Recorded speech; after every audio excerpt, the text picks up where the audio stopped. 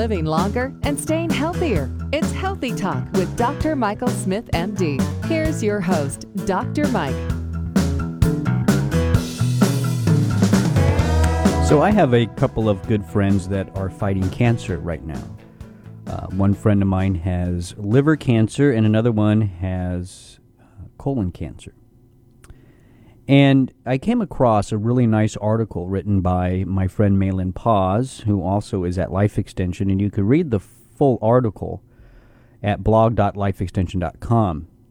And she's writing about a type of diet that might be able to play a major role in helping people fight cancer, and that is the ketogenic diet.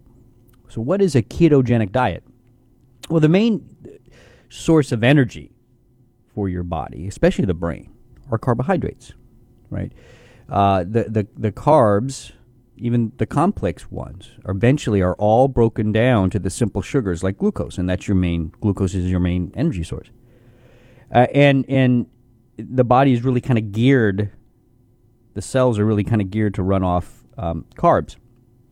But if you limit the amount of carbs coming in, it forces the body to use a different source, and the main source it will use are fats. And when you break down fats to burn as energy, you produce these ketones. They're called ketone bodies. The brain can run off these ketone bodies from the breakdown of fat, and so can muscle cells and pretty much every cell in your body. It's not the preferred source, but it works. It's the whole basis of, say, the Atkins diet or even the South Beach diet, which limit carbs, you burn more fat, that kind of stuff. But if you really limit the carbs, you go in, you produce a lot of these ketone bodies because you're breaking down so much fat. And that's where the word ketogenic diet comes from. This diet initially was used to treat epilepsy, a seizure disorder, right? And with some success. It kind of fell out of favor, not because it wasn't working, but because the anticonvulsant drugs came on the market. And so those were being prescribed for epilepsy. And, the anticonvulsant drugs are not perfect, but the benefit-risk analysis for those drugs is actually pretty good. And so the ketogenic diet just kind of fell out of favor a little bit in people are being prescribed the anticonvulsants. And the anticonvulsants do work better in controlling seizures than the ketogenic diet. But the ketogenic diet does work for epilepsy a little bit. In some cases, quite dramatic. There's always these case reports of people going on a ketogenic diet and eliminating their seizure disorders, but those are rare. It just helps to control it. But now what we're seeing is an appreciation of the fact that cancer cells are obviously, right, they're dividing like crazy. That's what a cancer cell does. It just divides. So because it's dividing so much, there's this new appreciation for how metabolically active a cancer cell is. And so obviously a cancer cell needs a lot of energy to do this growth process, right? And it needs a lot of carbs, a lot of glucose. So the theory is pretty straightforward. If you limit the amount of carbs, or ultimately the simple sugars, glucose, for instance, that a cancer cell can use, if you limit that supply, maybe you could, hamper the growth of the cancer a little bit. That's the theory, at least. And so some researchers from the University of South Florida wanted to test this theory. If we place cancer patients on a ketogenic diet, limit the carbs as a fuel source for the cancer cells, does that decrease cancer cell growth? And that's what they wanted to look at. Now, I have to set this up a little bit because they did something else in this study as well. But and by the way, this study was published in a peer-reviewed publication, the PLOS One, that's the Public Library of Science One, in June 2013. Again, from the University of South Florida. So the headline following the results of this study was this: mice, so it was a mouse study, animal model, mice with metastatic cancer on a ketogenic diet lived 78% longer. So the South Florida researchers took mice who had cancer, but not just cancer, but essentially had stage 4 cancer. Right, the cancer that was already spreading throughout the body. Pretty sick mice, right? And they were fed a standard diet called the control or a ketogenic diet.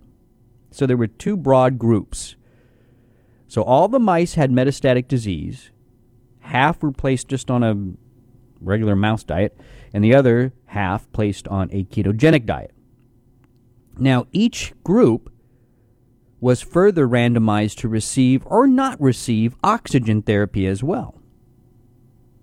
It's believed that a lack of oxygen is thought to fuel cancer growth. And I have to explain that, I think, a little bit too. So a lack of oxygen is thought to fuel cancer growth. Why would that be? Well, because cancer cells are cells that are less and less specialized, they kind of use real simple systems to create energy. See, a normal cell uses a lot of oxygen. It's called cellular respiration. You got your glucose, you have your oxygen, and you produce a lot of ATP, and that's where the mitochondria are needed. Cancer cells have an ability to make a lot of energy without oxygen. It's called glycolysis. They need a lot of glucose to do this, but they don't need a lot of oxygen. So in a situation where there's a lot of carbs, less oxygen, that's like a perfect storm for cancer growth. A lot of carbs, less oxygen. So let's look at how they studied this then. So they had some of the mice, basically a quarter of the mice, on a standard diet. They had a quarter of the mice on a standard diet plus oxygen. They had a quarter of the mice on a ketogenic diet, and then a quarter of the mice on a ketogenic diet with oxygen. And then they analyzed tumor growth using what is known as a bioluminescent technology, so they can actually see the tumor grow throughout the body. Here's what they found. Mice on a ketogenic diet, so we're limiting the amount of carbs, making them use fat, right? Hopefully starving those cancer cells. Mice on a ketogenic diet lived 56% longer. That's huge. Here's where it got interesting. Mice on a ketogenic diet and oxygen, calming down that perfect storm for cell cancer growth, calming down that storm, ketogenic diet plus oxygen, the mice lived 78% longer.